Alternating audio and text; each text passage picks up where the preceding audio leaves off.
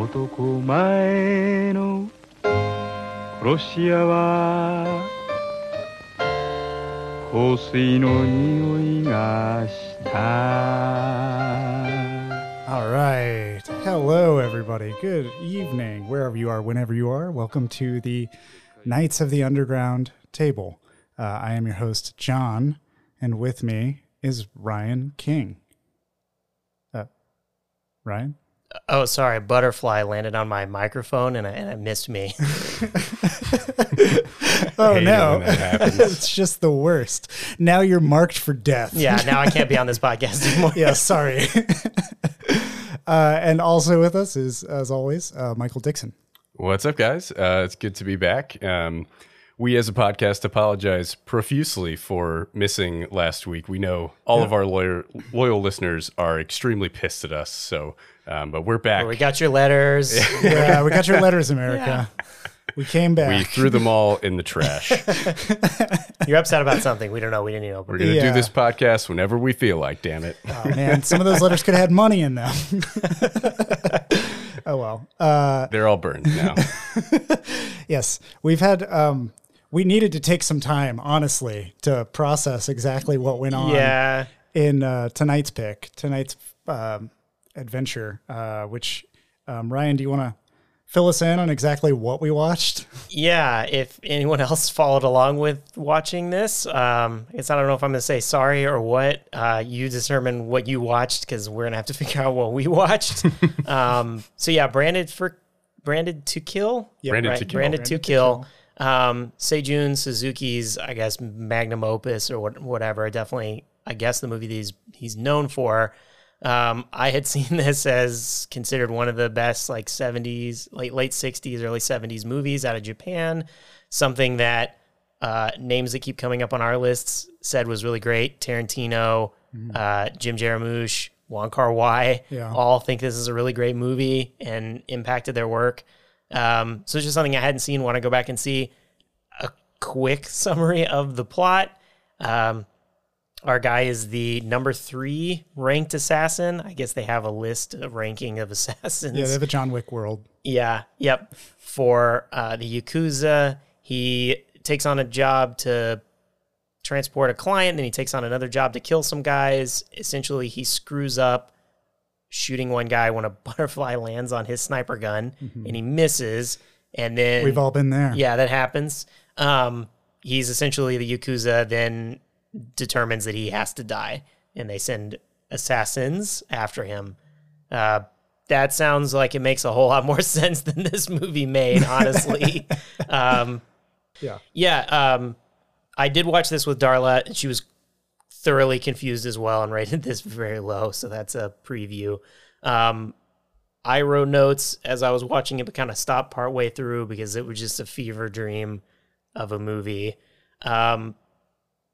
We can walk through the plot bit by bit, but I want to hear y'all's overall opinions. But I found it interesting. I think I would definitely have to rewatch this a few times to get what the heck was going on, but it just seems to buck. I can see why Jim Jarmusch would like this, because it just seems to buck the traditions of being a movie.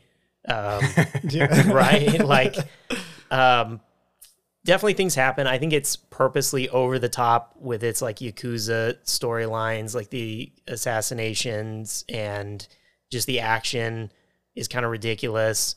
There's definitely a lot of questionable exploitation of sex scenes as well that I think probably really pushed buttons in Japan. But even here, even today, are a little bit like, okay, this is weird. This is going too far. And yeah, we were talking about it earlier a little bit, but I'm like, I don't even know what the last chunk of the movie, what's even going on. John, you look like you just saw a ghost. Yeah. Because it starts off and you're kind of like, okay, he's doing this job, and then he does a couple other jobs, and it's sort of weird and kind of funny in some ways. And then when he's branded to kill and he's just waiting it out with this other assassin, and then that guy comes in and handcuffs himself to our main guy, and then they are hanging out for a while. Yeah, and you're just like, where is this movie going? And so, yeah, the end of it is just a fever dream of nonsense. Yeah, I wrote down, I broke this movie into 5 parts. Okay. I named the first part Pros Only. Yeah. I named the second part 3 Hits and a Miss. Nice. I named the third part Branded to Kill. The fourth part is The Odd Couple. Yeah. And then the fifth part is Who is Number One?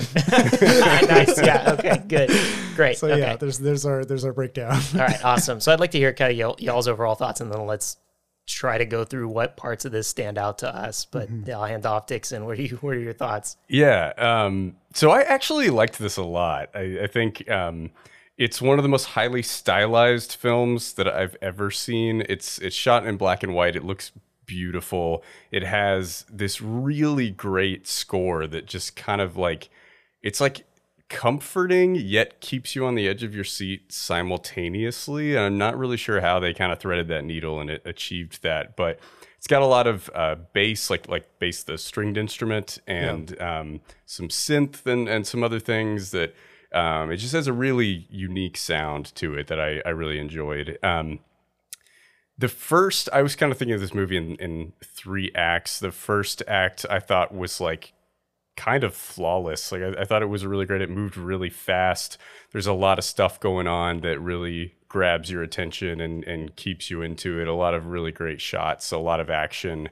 And then the second act, it slows down a little bit, but it's still really interesting. There's a lot of really great stylized shots of like heavy rain and some animation that comes in that's really interesting. And the final act is garbage, I think. Like the fourth and fifth acts that you were talking about, John, like the part where it's just the 2 assassins left, like it just screeches to a halt and it stops being interesting stylistically. It stops moving fast and having action. And I'm like, what the fuck is going on here? And it's a really anticlimactic, kind of nihilistic ending.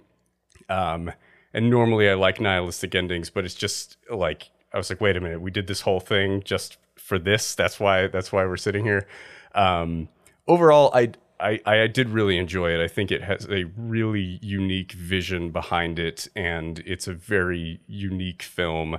That's just a lot of fun for the first couple acts, and it definitely slows down, but I think it's well worth it because those first 2 acts I think are so good. So I'll kick it over to you, John. Yeah, I didn't exactly know what I was getting into when I started watching it.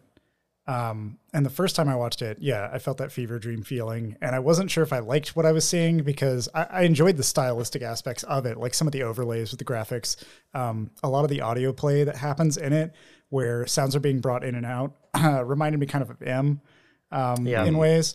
And it seemed very meticulous in the way that it was arranged.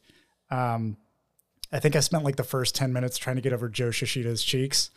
Yes, I was very distracted by the chipmunk cheeks, which I watched some behind the scenes interview with him, and he said that a doctor told him to not do that. And he said, that means I should do it. Yeah.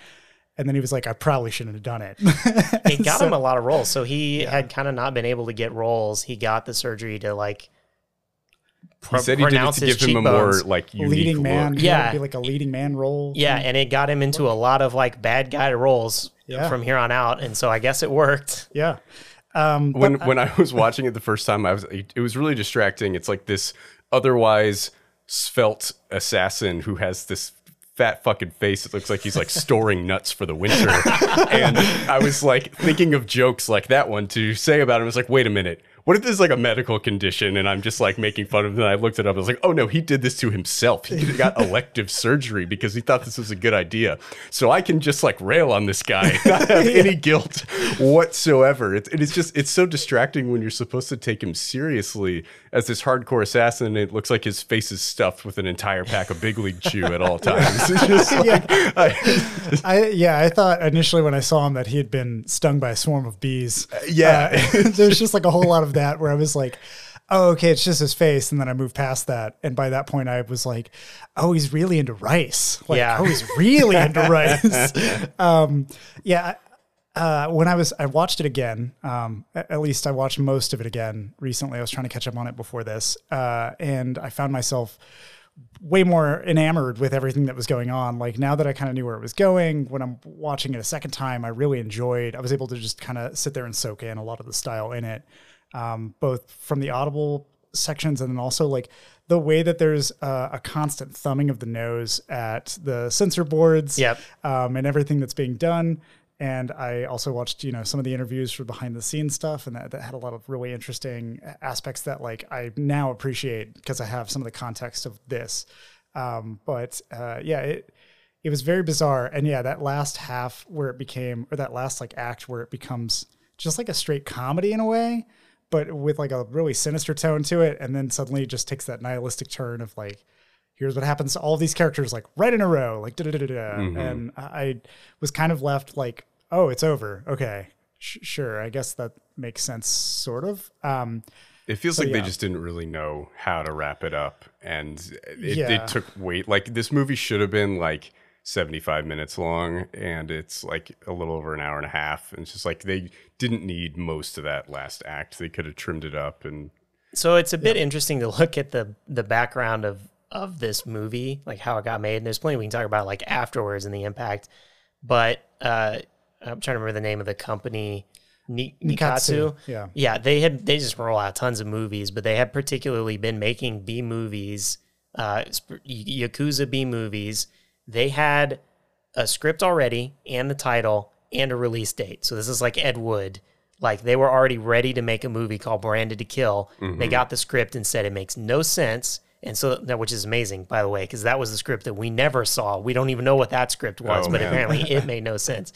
Less sense somehow. Yeah. So they bring in Suzuki and say, usually they get a week to prep for the movie, and then they shoot it in 25 days, and then they do 3 days of editing. A week to prep? That's a week pre-production, 25 days of shots, and then 3 days of editing. Damn. How do you even get all your locations figured out and like plan your shot? Like that's not even possible. I think they do it. It's like B-movie style, right? So it's like you just figure it out as you go. It's like Roger Corman. We already have the Yakuza set. We already have this guy who plays the boss, right? And they just crank him out. Yep. And so they have less than a week now because they already had been into that week. They bring him in. He doesn't storyboard. Like traditionally, that's not something he does. Say, hey, we're talking about Suzuki. Yeah, Suzuki. So he like figures a lot of the stuff out the night before the day on set. And so I'm shocked that this movie looks so good. I know. And then he works with the actors of kind of like let them loose to figure out what they want to do. And then he edited it in 1 day. He didn't even get to their 3-day editing because he didn't shoot anything extra. Again, Ed Wood style. He's like, we got what we need. And he edited it in 1 day. It's edited really well. Yeah. Like at least the first 2 acts are edited really well. The last act, like I said, there's some fat in there to cut. Probably, yeah. Off of number 3's face mostly. Yeah. So I agree. It's really interesting how good a lot of it comes off and the style comes off for the fact that this is like really quickly slapped together. That's wild. Yeah. Like it just feels like there is such a singular vision behind this thing. Like this was something that was very meticulously planned out. That's crazy to hear that this came together so well in that fashion. Joe Shishida said that Suzuki didn't sleep for a month. He was like, he never changed his clothes. He didn't sleep. He was like, every cell of his body is just a film strip, basically. Like, maybe that explains the final act of the movie. Yeah. Yeah, that was him. It's just like delirium. Starts to bleed into it and get really meta. So how do we... We'll take our acts. Let's take our acts. Sure. I think that's good. I like that you broke it into 5. Yeah, there we go. Okay, so we got part 1. We got pros only. This is when we have the first job, and then we also have the introduction to... I believe the character's name is Goro Hanada. Yeah, Hanada is our main guy. Hanada's, we have the introduction to Hanada AKA and his Chipmunk wife. Cheeks. Yeah. And so we're getting a breakdown in part 1 where they're doing, it's not really an exposition dump, but there is a lot of exposition put into what the world is like, where they're like, there's a guy who's nervous that's like, I've got a job. I need your help with it, Hanada. He wants to get back in. I fudged up at one point, but I'm not branded to kill. I fudged up and I want my way back into the organization. So help me pull off this job and protect whoever this client is on a point A to point B trip.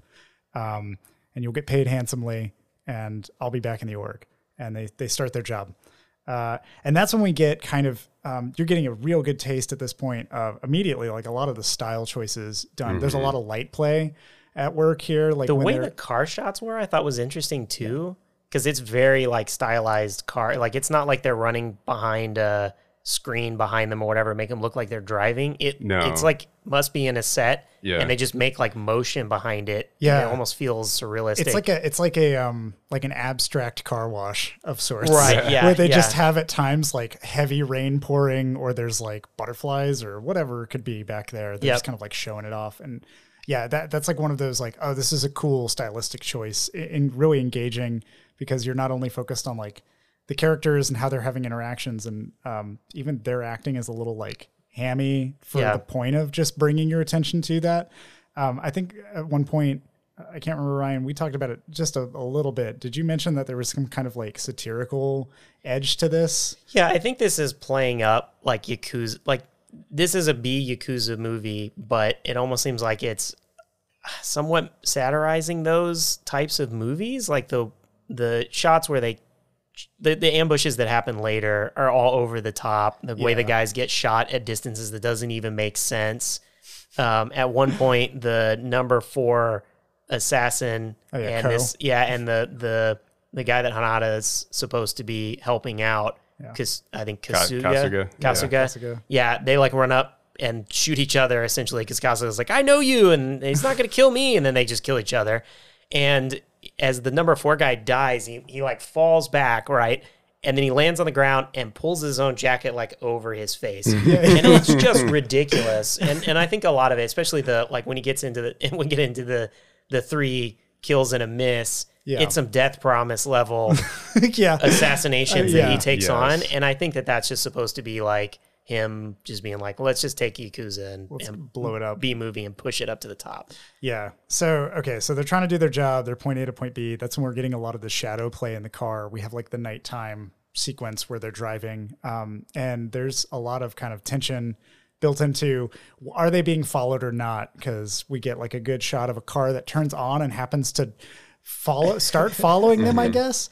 Well, they also get to the car and there's just a dead dead Oh, body. there's a dead body. Yep. There. Yeah. And They're like, oh, I don't know what the hell this Yes, is. that doing here. happens. yeah, they tell their client, they're like, I just thought you should know there was a dead guy where you're sitting. And there's also like really cool, they do that cool shot of like the mirror. They adjust the rear view mirror and it like shows the light on his eyes to give you a glimpse of his reaction to Yeah. that, which is cool.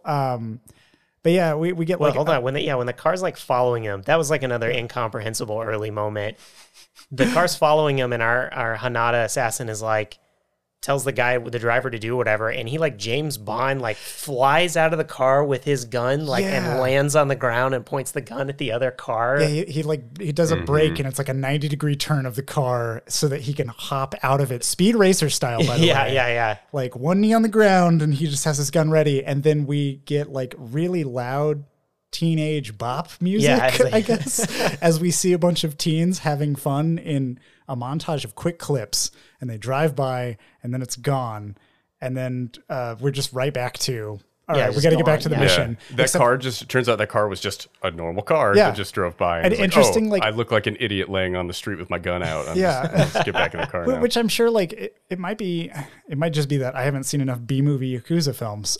Maybe there is always a tailing car that John like, is going to take shoots this as down. a challenge, I think. I think yeah. If you want to take Kenji Fukasawa's or Yeah, Suzuki's like back catalog, every movie they made before is like a laundry list of those. yeah, and I have to wonder if somebody in the audience, because I think that. Okay. Also, this is like a historical note. There was a protest and a lawsuit related to this movie, was there not? Yeah. And that's interesting. So yeah, as we talked about it getting made, he then promptly got fired Yeah. because it bombed, like majorly bombed. And they said that even the opening night, there was like no one in the audience for it. And so they just stopped paying him, I guess is what I was Yeah. reading. It wasn't like he got fired. They kind of just told him they weren't going to pay him We anymore. fixed the glitch. Yeah, exactly. And he sued, and over a course of, I don't know, it was like 4 years or something like that through the court proceedings, it turned out that like they were going under and kind of used this as an excuse to stop paying somebody. And they had run his name through the mud, saying like it was awful and all his movies were incomprehensible garbage, and that's why they needed to get rid of him. And he was essentially blackballed for Yeah. like 10 years from making films at all, but he ended up winning less than he had asked for, but mainly he wanted an apology, and they apologized. They've been holding back his catalog, Yeah. and so people wanted to see the movies now that there were these incomprehensible garbage that was leading to this lawsuit. So when they got released, they had huge following and toured around Japan showing off his movies. And that's when he kind of got back into the public eye. Yeah. And so, like, again, I haven't seen any of those movies. I just wonder if somebody who did go and see that was a huge fan of it. Then when they got to Branded to Kill and they're watching this, like, chase scene, I'm doing air quotes, I hope you can hear it, that they're like, oh, man, here goes the shootout. And then immediately it's just like, oh, they were just teenagers. And that person is, like, you know, has been Rian Johnson. They're just, like, completely subverted from expectation. And they're just like, oh, man, okay, well, we'll see what this happens. Like, how could this build more? But yeah, immediately after that scene when they resume their chase. Before we get too much into that, I think it's worth just touching on the opening sequence. I think it actually does a really great job of setting the stage really well. Like, you immediately know who all these characters are and the weird shit about them, and it plunges you directly into the action with very little setup, but the setup that they provide is just the perfect amount where you don't get too much information, but you know exactly what you need to know. You know that, like, him and Hanada and his wife have a weird relationship, and she seems to be into the head of the Yakuza or whatever. And you know that Hanada has a weird rice fetish, which is very strange. He just, like, loves sniffing rice, and, you know, it just establishes all these little things that all come to fruition later in the film and play out, and it just sticks you right into the action, into the chase scene from there. And it's like, you know, maybe 3 minutes into the movie and you're already, like, on a mission ready to go. Yeah, because we meet them in a car and then we go to a bar and we're hanging out with him there, and that's when he's like, I want rice, to the bartender, and the bartender's like, what? Okay. And then he goes back in the kitchen. Like, he goes all the way back in the kitchen so he can smell it right as it comes out. Yeah, that's right. Yeah. Yeah, there was another thing about rice in this that I heard. Joe Shishida said, he asked, like, why the rice? Why would I have, like, a fetish for rice? And I think Suzuki said something to the degree of, well, when you think about it, or this might have just been Joe Shishida also, like, making it up. I can't remember at this point, but he was like, yeah, when you think about it, that's what Japanese people do, right? You have rice at dinner and then you fuck. Like, at night, you get hard from rice. Sure, why not? And Joe Shishida was like, that's brilliant. Like, yeah, of course. I smell rice. Why wouldn't it make me, like, feel that way? Yeah. He was like, it's a relatable cultural thing. I was like, oh. Yeah, I didn't think about that. We see it where pretty much every time he has to sniff rice, I guess, to get himself ready, more or less. Yeah. Like his aphrodisiac. Yeah. It's like there's a scene later with him and his wife just kind of, like, fucking, and then in between the fucks, he has to sit and smell rice. And it seems like that is, like, what gets him off, is smelling rice, and his wife is just horny all the time, and she just wants to fuck, and, like, she's like, well, you stop doing that and get back in here. And he's just, like, sitting there with his face in a bowl of rice. He's like, I'm working on something here. So his buddy, back to after the chase scene, his buddy is like, I'm going to take a drink. I need to drink right now because I guess he got kicked out because he's been drinking, and yeah, he has a lot of vices, and he's also just, like, been bad, I guess, at his job of killing people or executing on whatever the organization wants. And he still has not holds learned the gun at one point and is, like, shaky. Yeah, he still hasn't learned his lesson. So his buddy's like, oh, okay. That's when the concept of pros come in. There's, like, this whole, like, I thought you were a pro. And they're establishing what the pros would really do. Because from then on, we hear it a few more times where he's like, oh, a real pro would probably do this. We also find out that Hanada is the number 3 ranked assassin, and they know who 2 and 4 is. Kasuga is not ranked because he is, like, shamed out of the organization. And then number 1 is some, like, myth that they're, like, not even sure if this guy exists. Which is, it's weird because, like, the line is translated as, you know, like, oh, he's just a rumor. And I was like, no, because number 1 can't just be a rumor. That would mean that there might not even be a number 1, which would mean number 2 is potentially right. This. And Like, how does this? Maybe the organization could, like, use that to keep people, like, motivated. You're not as good as number 1. You got to keep getting better. The ideal. Yeah, but I like it doesn't make any sense. Of, like, how do you contract him? How do you get in contact with? Nobody knows who he is. Yeah. So the rest of this chase ensues, and basically Hanada takes over the wheel of the car, and he's like, I'll just drive. He, like, chucks the dude's liquor out of the window at one point, and it's like, stop drinking. You're supposed to be a pro. You want to be back in this business. You should be this and that. And so we're back on track. We're focused to get the client to their objective. And that's when we hit an ambush and we get the shootout, like the first kind of big actiony sequence, right? They like pull up to that section and he's like driving in and they realize that a car is backed into, I guess, like a tunnel or something. Yeah. And they're like, oh no. And the car crashes and immediately people just come out of the bushes and start like shooting. And Hanada is taking him down, and Kasuga is losing his mind. Kasuga's doing like one of those dances that like a villain makes somebody do with like a revolver. They're like dance, like shoot at their feet, Like and they the do a Old little West movie. jig. Yeah. He's doing one of those while somebody unloads like an automatic rifle on him, and he still doesn't die. Because he has to live in order to kill the dude that puts the shirt above his face, obviously. He'll like run out and then get shot at and run back. Like this is the part where I was thinking that it was set like satirical, because then Hanada, like, he has like a modified pistol. Like I think it has like a stock or something, but it's not really, you know, and he manages to like in one shot shoot a guy that's like on the top of the building. Yes, and you watch the body And he roll watched down. that guy like fly all the way off the building. Right. So crazy stuff like that in the shootout. Yeah, it's just absurd. And they're trying to get the client to their point, and all of these other assassins are coming down, and Kasuga dies. And we get past that point to where they're getting to like it's like a beach. Well, yeah, area, no, like a before that, so cliffside? Hanada is over there with Kasuga and the fourth guy after he dies, and you hear gunshots. Oh, yeah. And when he runs back to the car, 3 assassins were there, have each been shot square in the forehead. Yeah, point blank. Or like just bullseye. like right between the eyes. Yeah, right between the bullseye. eyes. And the client's there, and it's just like chill. Yeah. Yeah, the client's like, whatever. I don't know Yeah. what happened. And at that Yeah. point, They that was when insinuating that he was the one who killed them, and they're like, oh shit, this guy. that was when I who is started to this guy? suspect Yeah. this is number one. Yeah. I think this is number one, everybody. He's too cool under pressure. Yeah, it would have been great. This is my one nit thinking about that. It was like, it would have been great if that dude had been a little more nervous or goofy, and then later had been like, it was me. And I was like, whatever, when we find out some he's sort number of one. subversion. Yeah, but I'm fine with it the way it is. It's fine. It was cool. So then they go to like a castle where they burn some people. Yeah, there's right, like or something? another I don't- ambush. It's some sort of like, Just cool set pieces, really. Yeah, it's just yes. like, get to this location, let's have an action shootout, and let's put somebody on fire, put that gel on them, and just throw like flames into this little hideout bunker.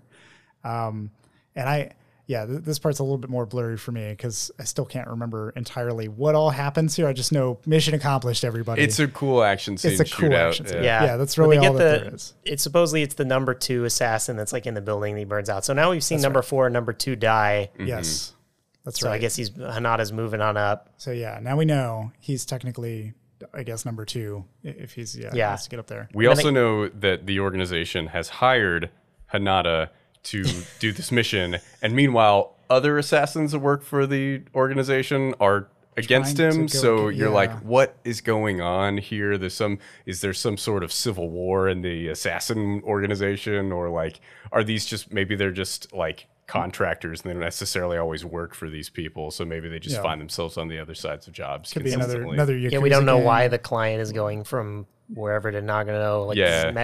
None of that ever gets explained. That- I mean, don't think it that seems it's- like maybe somebody is setting them up to try to like kill Yeah. each other, but like they don't really ever get into that or try to explain it. I don't think so. that they really have to, given what this No. movie is in terms of its It doesn't its matter. presentation and its style. Yeah, Yeah. none of it really matters. You're just watching and you're like, that's fucking cool. Yeah. Like, let's do it. There Let's we keep go. going. Yeah. So we get that whole like mission accomplished, and Hanada's on easy street. Now it's onto the sex stuff. Well, first where- he's driving back his car. The car that he's been using breaks down, and that's when he bumps in. I guess Misako drives by, and he gets a ride with her. It's like pouring down rain. That's right. She's driving in a convertible with the top down. Yes, she has a dead bird hanging from her rearview mirror. Yes. And I think the first thing she says to him is, I wish I could die, or something like that. I thought she says like, I hate all men, or is that after? Yeah, and then I think she says, I hate all. And more or less, they have a Yeah. conversation, which is pretty much her being like, I'm into nobody and I want to die. Yeah, I have like a death wish and I love dead things, Yeah. which we find out later when we see her apartment. I assume it's her apartment or wherever she lives that's just covered in dead butterflies. Yeah. All over the walls, hanging from the just, ceiling. Yeah, and that's a note too, is like that set design is amazing considering that those butterflies will fall apart really easily. And we see it happen in the movie when anybody hits one of them, it just like crumbles. Yeah, falls apart. That must have taken so much time to do. For something Apparently that you're it was all in shooting. the week of Yeah. pre-shoots, In 1 week. yeah. Yeah. Yeah, so then he gets the ride with Misako, and then he returns home to his wife, who we now know has been cheating on him with the Yakuza boss that's Yes. back home. And then they proceed to have sex everywhere in the house but the bed.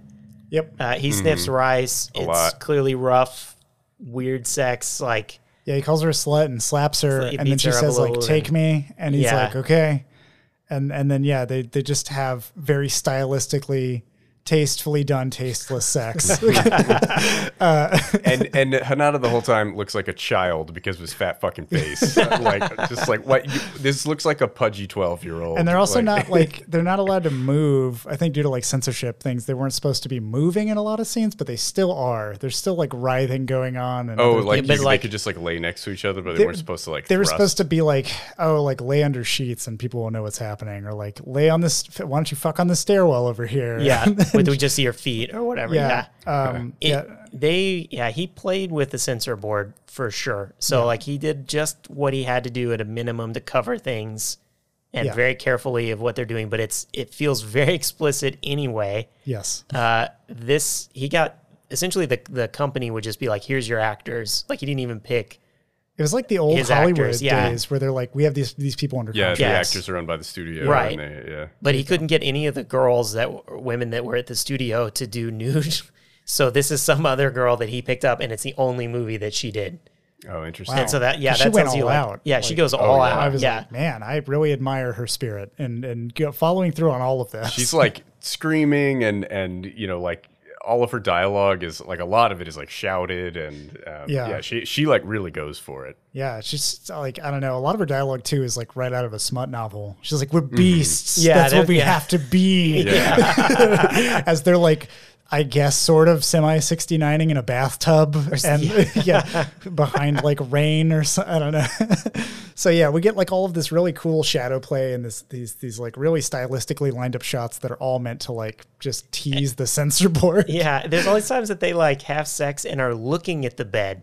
Yeah. It's like perfect. They keep cutting back to this like pristine bed, and they're like in the window of their own, like looking into their own apartment, looking at the bed. Like it's like really pointing out that they're doing everything but what I think they're supposed to be doing, right? Yeah, it's so funny.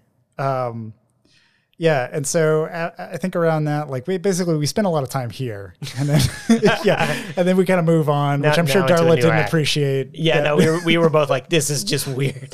Yeah. But it's like it's really stylistically done. Like I thought it was entertaining to Yeah. watch. You know, No, I it's was there- visually. I was there for it. This whole movie is just visually engaging yeah. on several fronts, and that's when we get to the 3 hits and a miss. Yeah.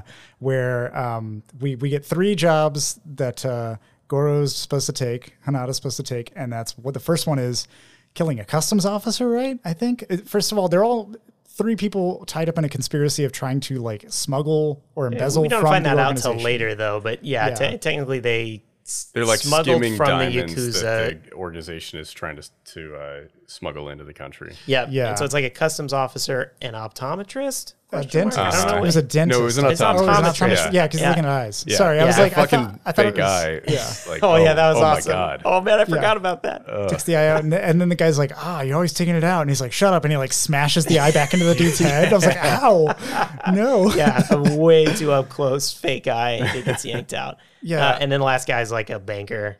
Yeah. Something. And so the customs agent is like waiting at a train stop. They're like, you're going to go to this train stop. You're going to climb up this tower. You're going to put a gun out of a billboard that has an automated lighter that opens and closes for like cigarettes. And so the gun like pokes out, and then Hanada has to pull it back in when the lighter's going to close, and he has to put it back out. And Take he the shoots. shot. Yeah, Yeah. he takes the shot. And Like That was- between 2 train cars. Yeah. somehow. Yeah. It's like the It's- hardest shot you could imagine. yeah, which it's really funny because we see this shot, and then we see the optometrist where the optometrist is going to get That shot. guess the Holy diamond. shit. Yeah, Yeah. that was Death Promise level stuff right Yeah, there. Hanada is now an expert in plumbing and also knows a lot of geometry with inside pipes. Like he knows how I'm to. guessing he gets a And straight he shot. knows so when the optometrist happens to Look be at at this- his Yeah. sink. Yeah, he didn't even have a mirror or anything. No. So he undoes a pipe under the optometrist's sink, like way under. It looks like somewhere. Yeah, like in the basement or something. Yeah, and he just puts his gun in the pipe While water is pouring out Yeah, of while it. water's pouring out of it, fires up, and it just blasts the head of the optometrist, who happened to be leaning over and admiring repairing the diamond he smuggled out of a dude's eye, I guess. I don't know. Yeah. Yeah. And so that's like the second death. And Which then He apparently- doesn't even go to check on the body. He just No, knows. yeah, "All he right, knows he's we're did done. it." We're he moving doesn't on. need to. I guess Jim Jarmusch did a similar thing in Ghost Dog. Like he Oh. did the similar shot, like up through the pipe or whatever, as a Oh, reference I to haven't this. seen Ghost Dog. Interesting. Yeah. Man.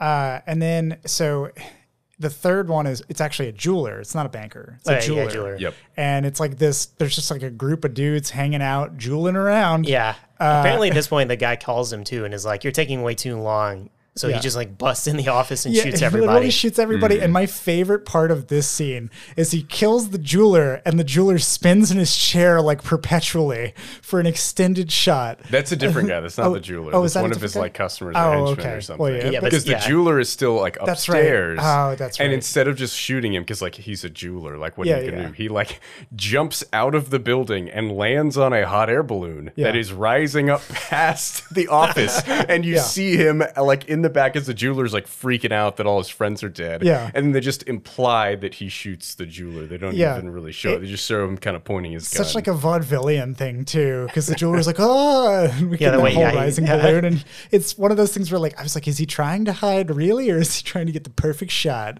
And now I know it's definitely like I planned this all along kind of thing. They also don't show how he got off the of the balloon. balloon. Like they Yep. show the balloon continue to rise Yeah. way the fuck up in the air. It's like, is he just stuck up there gripping on for dear life on this entire balloon ride? I don't know how long Yeah. it took to come down, where he found himself when it came down. I don't was- know. Maybe he was yeah. able to jump out to another balcony before it got Yeah, just got on too the high. roof. He was the original balloon boy. So yeah, now we move on to the miss, which is Misako approaches him and says like, I've got Again a in the job for pouring you. rain, Yeah, in the like pouring the rain real always. Starlight She's Rain. always associated with rain. I don't know why Yeah. that is. But Yeah. the rain in this movie is always like just laughably hard. Like it's Yep, it's amazing buckets. how much water is pouring out of the sky. It's like I've never seen rain anywhere close to what is in this movie. But it looks really cool because like it's just so heavy and stylized, and it just adds a level of drama to those scenes because it just like makes you kind of uncomfortable and kind of on the edge. You're like, this is weird. What's going on Yeah. here? And it just kind of raises the stakes a little bit in those Yeah. scenes. And the actress that plays Misako just has this weird, like her hair's jet black, straight hair, and she has this like deadpan look when she looks at him, like almost non-blinking, like She feels nothing. And yeah, it's- like no feeling, no emotion. Yeah, really. which kind of interesting. explains the whole like death wish aspect of her like character, just being like, I just like dead things. I just want to be dead. And I'm like, okay. But I thought you were referencing Charles Bronson for a second. I was very confused, but you Yeah, just meant that sorry. she wants to She die. she also she really has, loves Charles Bronson Yeah. films. She has a death promise to herself. Yeah. So Misako approaches Hanada and is like, wait, I have a job for you. You get 3 seconds to take the shot. And he's like, oh my God, like only a kami could do that. Like that's a god level thing. We're talking about a man who has now killed 3 people with really impressive skill, like between trains, through like an automated lighter and a billboard, through a pipe and like right in the bullseye zone of a dude's head, and then like floating up on a balloon and shooting a dude, and potentially probably Mary Poppins like his way down from that balloon later. Oh, I would love to see that scene. He just has an umbrella and just jumps off the balloon, and just Yeah, I bet he floats gently down. He cut the little tag at the end of that balloon and just like wrote it down like a hang glider. and he's like, this is going to be like really hard. A pro would want safer like conditions, which I'm like, dude, you already had like not safe conditions several times. So, okay. Also, he just accepts the conditions that she creates for him. Well, She's like, yeah. I rented this room. You have to shoot him from here. You have this amount of time. I'll get out of the way. Like, he never thinks, oh, maybe I'll, you know Is there what? another I'm just way? going to go somewhere else. I'm going to get a different room in a different building Yep. to get a better shot. He just blindly does what she says. And I don't know what, like, he came up with all these crafty ways to kill these other people, but he just loses all creativity in this instance. Yeah, It's it's like the well, only moment I you guess can do I'll do whatever you say. Well, I like how he kind of has a doubt about taking it, and then she says, "Well, I already told you about it. You now have to do it, or we'll have to kill Oh yeah, you." no backsies. Yeah, it's no taking back. Once you hear of a job, you have to take it in the Yakuza. Yeah, again, more world building Yeah. for you. So he tries to take the shot on this mystery person and he misses and he's kills like somebody else. in a basement. Like Yeah. the shot is set up really ridiculous. Yeah, like a high basement window that's real skinny that he has to shoot out of. And like right as he's about to fire, you're seeing the view through the scope, and then a butterfly lands right in front of it. And apparently that is enough weight to make him shoot an entirely different person. Yeah. He misses and hits a bystander. Yeah, and I was like, oh, if the butterfly is like blinding you, you can't see, like that could be a reasonable explanation. But no, that's not the excuse he gives. It moved the barrel, so therefore I I think shot if someone you're else. like a sniper, right? I'm trying to think of like, you know, and you're firing over such a ridiculous distance that you're taking in like wind and Yeah. all those kind of things. Maybe, I guess, we don't know how far he is, but maybe it is that kind of condition of like it has to be a It perfect. doesn't look like he's more than It didn't look like it was too far. 50 feet, you know. Yeah, because she runs to him pretty quickly right Yeah. afterwards. Yeah. Yeah. And like at that point, he had lined up the shot and was like ready to go. It seems like the butterfly would have landed like right as he was pulling It's what the it seemed trigger, like, or yeah. maybe it's a fraction of a second before, but not enough. Like I think he just didn't see the old woman coming by. Maybe. And, Yeah, maybe. You know, the defensive back that came out of nowhere and got in the way of the receiver. It's neither here nor there. He fudges the job, and then he is effectively branded to kill. So now Misako gives him a whole thing of like, yeah, you fucked up. So now we're just gonna have to kill you.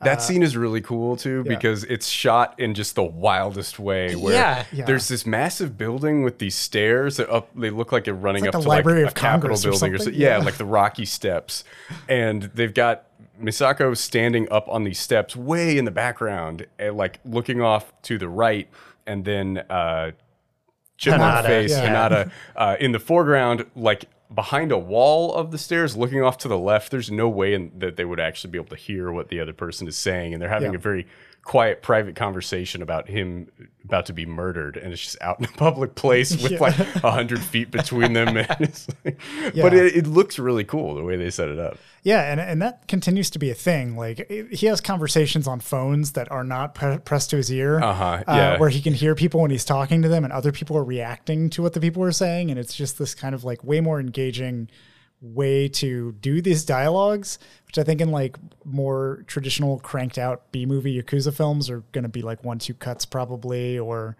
just a oneer and have them like exchange it. And so, yeah, Suzuki does like a really interesting job of introducing a lot of this dialogue with like really unconventional system for it. And one of the things that Suzuki also said in one of his interviews was he was like, you know, a lot of people kind of are wondering what the meaning behind the butterflies are and what the meaning behind a lot of the things in this movie are. And honestly, I don't know what the meaning behind the butterflies are because somebody else wrote that into it. And that person was really obsessed with butterflies. You'd have to ask them. And the other thing was like, I think like one of the production assistants was like, yeah, Suzuki has always had a, first and foremost, wanted to make movies that are entertaining and engaging. He doesn't care as much about if they have a particular messaging plot or or a meaning or a yeah. plot to Yeah, it. it makes And I can sense. tell. Yeah. And so it's just one of those things where I'm like, I enjoy this stylistic approach. I'm not going to question why you can talk to a phone and it can talk back and you hear it perfectly clear in the same room or any of that. Yeah, Like that's a good engaging. a good way to frame this movie. Is like just strap in, go along for the ride. You're gonna have a good time with it. It looks really cool. The score is great, but like, don't nitpick about random little things because there's no point. You're gonna, you know? you're gonna overwhelm yourself. Yeah. So yeah, now that he's branded to kill, he's called and told like you're gonna go to these docks or this like lighthouse or something. First, his wife tries to kill him. His wife tries to kill him, and he's like, and he gets shot by In the her, belt buckle? but it's in the belt buckle, Yeah, and he that's survives. right. Yet And then she burns he's the house bleeding down. somehow because he runs into Misako and she's like, the blood is sticky, and I'm like, wait a minute, but he was shot in the belt buckle. yeah. I don't know where the blood came from. Yeah, maybe but cut it. Well, he okay. did jump out the window or something too, right, to get out of the house. as Oh, that okay. whole Burning, house maybe, yeah. stylistically Being burned. down, It was yeah. really rad how the Yeah. flames kind of grow. But yeah, And then he like hangs out at Misako's for a while, and and like tries to. She Yeah, that's when keeps we find out saying she has she's like gonna dead kill butterflies him, everywhere. Yeah. They're like going back and forth between like whether they're gonna fuck or kill each other. and- Yeah. he stuffs a gun full of mud or something. And Yeah, she this- tries to yeah. fire, and he was like, "Don't! It's Elmer Fudded," and like, like a whole moment of that. But yeah, And then he there's- like promises to kill her, Yeah. And then I guess then she's okay with his advances. But then he afterwards is like, nah, I love her too much. I can't do it. And then he wanders off into the streets and has a Vertigo style, like crazy, I don't know what it is, like animation, fever kind of dream. thing. Oh yeah, where we see like birds overlaid and then there's butterflies and we hear all of Rain the sounds and like this is again like when the auditory elements are really in effect. You can tell that there's meticulous kind of placement of these things because it's like, yeah, he's experiencing all of it and you're seeing all of these graphics flash on screen and you're hearing this overwhelming different tracks of audio layered on top of each other or sequentially just played after. And then he wakes up from his dream. Yeah, then he just wakes up. Just like, oh, okay. He goes to find the Yakuza boss because he's like pissed that this happened, and his wife is there. Yeah. And like goes back and forth between like she Wanting essentially to have sex with yeah him? she explains like the whole plot of like, oh, this is what happened and why we had you go kill him, and this guy that you were supposed to kill was an inspector that was going to unravel the whole thing. Yeah, it was like the three people were embezzling, and the inspector was trying to figure out the embezzlement. And Yeah, he was like from the company that the diamonds went to, I guess. Yeah. Yeah. And so there was a whole thing of like, yeah, we kind of messed up by killing these three people instead of being able to throw them under the bus to the inspector. Yeah, right. And so Yeah. you need to kill that guy, but And you then, flushed it. yeah, his wife tries to come on to him and like apologize for it, but then also calls him an idiot and like just goes back and forth, and he just sits there and takes it and Yep. then kills her. Yeah, and then the Yakuza boss like shows up and is killed. Like He's- bullet to the head, bullet to the head right between again, the yeah. eyes. Ooh, I remember that from the beginning. Maybe it's the dude that was super chill. Maybe Dun, dun, he's number dun. one. Yeah, who could it be? And that's when he gets, I think, like a call from. I will say, hey, it's Right. setting stuff up Yeah. in a way the Death Promise did not do. Absolutely, yeah. I don't put this on par with understands, Death like, Promise. I don't It's put not this really on- fair to compare this movie to Death Promise. Like, Yeah, I mean, sure, people have an understated reaction to death in this movie. Sure, like that, but it's not the same. Yeah, so then he gets a call, and that's where this formality comes out, where they're like, "You're going to be at the docks at like 3 p.m. on a Sunday or something. I don't know, and we're going to just kill you then." Yeah, they have and Misako for some or reason, whatever, right? he does. Like, why does he go there? Misako got kidnapped and like Oh yeah, that's tortured? right. Yeah. She's kidnapped and tortured. That's when he's yelling at her being tortured on a projector. That Like he was throws so- up a projector and he's like, "Misako, where are you? Tell me where you are." And she's just like, being I love burned. you. And he's like, that's not what I asked. yeah. It's pretty great. I think Is that what? Yeah, I like that they kidnap her and then record it, Yeah. and then come back and set up a projector with the recording and Yes. leave it on. And It's and he's just just brutal. like at a bar for a couple hours while this is happening. Yeah, while that was right? happening, Like, right, that's yeah. a lot of time. yeah. So yeah, I guess he shows up to save Misako, or I just guess to he be just like, goes to I'm where gonna they're gonna- fulfill yeah. this request. Maybe they'll give back Misako if she's not dead. I don't know. But he gears up, sort of, not really. He grabs like a machine gun or a rifle or something, and then it's like, all right, I'm gonna show up in like a Volkswagen Bug and Yeah. just And has like superhuman strength Yes. somehow. Like he's laying under the car, and I don't know how he was able to rig this Oh, yeah, he because makes, like, all bed of sheets the and stuff, assassins are like up in that. Well, he got place, there but he early. puts a rope around the car. Yeah, he like gets there ties it or early. like puts it around a post or something and brings it all the way back to where he is, and he's underneath the car. Yeah. Pulling it forward so he can get close to the guys that are trying to kill him without them being able to get a hit on him. And I'm like, that, Yeah. no. He Nope. also It was ridiculous. It was Not it was possible. awesome and ridiculous at the Doesn't same he also time. use like a gun to shoot a rope out of the way, or he's like trying to get something closer, so he kicks it or shoots it or does some action that like Yeah. brings it closer, where you're just like, that's not how that works at Yeah. all either. But yeah, he gets his Volkswagen Bug pulled all the way up after he's been shooting all of these people. It's a really cool action scene. You have all of these these assassins that are just like doing twirls. They're always twirling forward. Toward freedom. Toward freedom. As they're all dying. And some of them are like shooting each other accidentally. And then like another car shows up and runs. Or no, he grabs the bug at one point because he gets frustrated trying to kill a dude and just drives Tries it to- up and hits the guy. Yeah, and I was Yeah. like, wait a minute, how did that happen? And then they show it back from the other side, and there are just two planks Yeah. going up the stairs. Like, I don't think those were there a second ago. Yeah, he planned it all out. And so, yeah, he's successfully thwarted, I suppose, his court hearing. I don't know if that's like a Yakuza trial or what it's supposed to be, but whatever. Well, then he sees that car driving up yeah. toward him on this, like, they're like It's in like the ocean, and it's it's a like a long cement dock that they're on, It's a kind of a thing. breakwater. Yeah. Yeah. and these new killers are on the scene driving up toward him, and you think, oh shit, how's he going to handle this? And then all of a sudden you see him on the back of the car, and he has like disrobed and swum all the way over to where they are, snuck up behind them and jumped onto the back of the car, and he just kills both guys. Yes. It's amazing. And yeah, he does his little dance. He's like, I'm done with it. And then that's when he encounters number one, and we enter into the part that it's where it starts to spin out of control. Yeah. So then this is where like the movie has been great this entire time. And then now it's just two guys left, number one and number three. And if you're watching this movie, you can just turn it off at this point.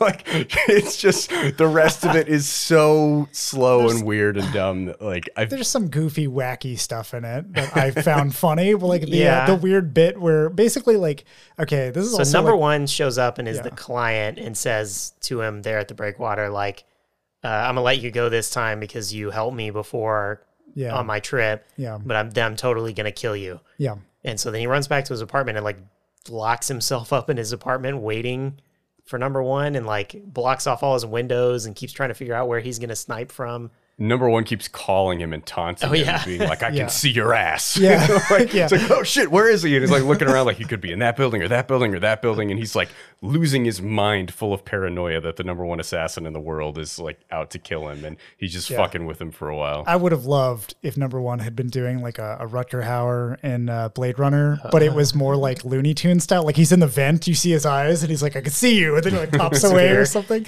Yeah, it would have been like even more ludicrous. But eventually it leads to this point where where there's all kinds of weird, like, he's like hanging upside down. Oh yeah. So he can like get him to take a shot so he can try to get at him. Like just weird stuff that keeps happening. He, at one point just gives up and leaves, drives somewhere else, and then gets some rice while he's like looking at a lake, and then gets a phone call from the number one that's like, I know you left. It's okay. You got to get back. And he drives all the way back to the apartment and locks himself back up in the apartment again. Like why? Like, he's out. Like, so go weird. Leave. Yeah. Go try to track this guy down. Like like this whole time he's just fucking paranoid and freaked out, and he never thinks like maybe I should just try to kill this guy. Yeah. Like the thought does not cross his mind until almost the very end of the movie, and there's just like 20-30 minutes of this song and dance that like what the fuck. Like there's one point where he's in his apartment and he's terrified of falling asleep because he thinks the guy will come kill him, and he's like on his knees and he has a rope wrapped around his neck so that like if he falls asleep and like nods off, the rope will catch him on the throat and he'll like choke and wake back up. Yeah, like, it's nuts. What are you doing? Like it's just so wild. I think it lends itself to that like absurdity of number one being so legendary that he is everywhere at all times and is effectively like playing with him. And that's the whole like thing of, I don't even know at this point if the movie really cares what's going to happen. It's just like playing with the mythology of this character and like, hey, he can see you at all times. He's the Santa Claus of assassins. Like he's very well aware of what's going on. And to the point where like, it's kind of funny because you think about the whole first portion of the movie, number three is educating everybody else on what pros do. And then number one has to come in and basically slam him back down into, we've seen him do so many godlike things in his assassinations and telling everybody about how professional he is. And then we see him completely sweat and lose everything when number one comes into the picture. And I think that's the whole point of the last portion of it, is to set him up for that. Like, no, there's a lot of like flaw in humanity and what he's trying to do. It's not really important to the story necessarily. It's just to level his character out and establish that like, okay, we established all these superpowers and now we need to take them away from him. And then we need to make him build back up to face number one. So you feel like he might have a shot of becoming him. There's like, it's such a stark character change though. Like Hanada is so confident in his killing throughout the whole movie. Like he's always very composed. He knows what he's doing. Even after, shit goes wrong and he kills the wrong person, that whole scene at the ocean, he kills like 6 or 7 guys super easily. He's never worried that the other person is better than him. He just always assumes that he's in control. Yeah. And then they just change his character on a dime. And there's really he never seems to be afraid of number one earlier, like Kasuga does. He's like, oh, the mysterious number one, we don't know who he is. And Hanada's like, I don't fucking care. Like, but I don't, that start character change is very weird. And I'm not really sure. Like they just didn't set it up very well. Yeah. I guess that he saw him like shoot right between the eyes, like no, like immediately and things like that. He's That's just this true. myth He's that seen he's him heard kill of. 3 or 4 people, all with a bullet right in the fucking forehead. And but we never saw it coming, and they didn't either, apparently. Or Yeah. it was that kind of thing of like, even when his boss is, the Yakuza boss comes home, he has a bullet right between his eyes. When he opens the door, it's not even like, We don't even know like, when he we got don't even shot. know when Yeah. he got shot. And there's but no he bullet that stepped in comes front of through it. the door. Yeah, there's no bullet that comes through the door. He stepped in front of the door. Like, that's not, what, can he curve bullets? Is this like Wanted or something? And so, That's actually kind of a fun movie. yeah. And so it's just like, oh my gosh. Yeah. So like this whole buildup, and then we see kind of like, that's when it turns into this weird, like The Odd Couple comedy, Yeah. where number one is like, I'm going to handcuff you. He to shows me. up and is like, I'm tired of this, so Yeah. we'll just hang out together. And that's again, like, I feel like it's continually trying to push like how absurd of a badass somebody can be. Yeah. He's just like, oh, I'm tired of like toying with you from afar. I'm just going to come here and like handcuff myself to you. And then we're going to figure out what the fuck else. His gun is not even, number one's gun isn't even loaded the whole time, technically. Right? Yeah, we find out we later find it that just has a later. note in it. Yeah. And the note, what does that note say? The note's like, this is how number This is how one number one does does it. it. Yeah. Like, I'm going to be at this gym between 1 and 3 a.m. for 3 consecutive nights, and you better show up or you're a little puss. Yeah. Yeah. Yeah. Yeah, so they handcuff together, and like every time he reaches for his gun, number one grabs his own gun, and then they like have to figure out how to go to the bathroom together, Yeah. like, go eat together. Yeah. sleep together. They're all always stuff. locking elbows everywhere they go. I love when it's they're just- sleeping like in the bed and whatever, and he realizes number one has been asleep the whole time. His eyes With open. eyes His open. eyes open. And he's like, "Were you awake, like asleep?" And he's like, "You don't know how to sleep with your eyes open. Yeah. You need real training." Yeah. And I'm like, "Oh, there it is again. Real pros sleep with their eyes open." Like, There's also like they're debating about bathroom breaks, and then number one just pisses his pants. And you Yeah. see it Oh, run down his yeah. leg, and then he just picks up his shoe and just pours out. yeah, doesn't he? Like Hanada like laughs and he's like, "Don't laugh at me," or something. I don't remember. Yeah. Yeah, it's like, this is what you Yeah. have to do. Like, Yeah. this is my dedication. Yeah. Yeah. Again, And then it's they're one of just those- like, let's go get some food. And they Yeah. just like Yeah. walk arm in arm to a local eatery and just have some rice. And it's- Yeah. And then number one gets up and goes to the bathroom and never comes back. Like, he just leaves. yeah, that's when he leaves that note in his gun, or already left. That Yeah, he note in comes his gun. back He and knew what finds he the would gun, do. yeah. He thought ahead several steps. That's how badass number one is. So yeah, now we get to the end of who is number one, which is part 5 is very short, the shortest bit. It's just the gym sequence, really. it's like a boxing arena. Yeah. It's like a stadium. Like a gym, and it has a boxing ring. Yeah. stadium or something. Yeah, it looks like a lecture hall where when debates escalate, they get into the ring to settle things. Abraham Lincoln debates. And it Yeah, ends in a yeah, it's a boxing Lincoln Douglas. Yeah, so Hanada has this whole plan that he has where he takes like, is it like a princess crown or something? Some kind of It's tiara. like a headband kind of thing Yeah. or something. Yeah.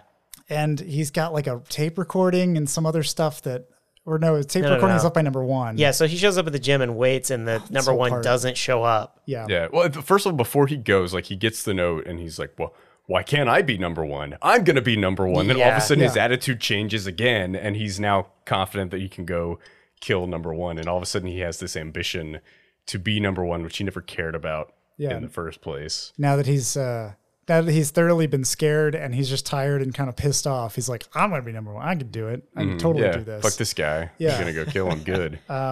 So yeah, we don't really get like a training montage or anything. He just kind of has a plan. Dun, dun, dun, dun, dun, Yeah. dun, dun, dun. Yeah. And he shows up, he's in the ring. Yeah. He waits, and then the guy doesn't show up. Like, time is past. He goes into the ring for some reason. I don't even He's know. Like, dancing around or doing something. He's like Yeah. taunting basically. and then the recording comes on the loudspeaker, and it just repeats like, I'm number one. This is how I do it. I torture you forever, and then I kill you, and it just says that on repeat, Yeah. like in a loop. And then he gets shot. And the number right? one shoots him, but it hits the headband. But he knew that he would go right between the eyes. So he Right. put a headband there. Yeah. Does the whole plan. Which apparently is bulletproof. This Yeah. little headband. made out of the belt buckle. They Yeah. used earlier.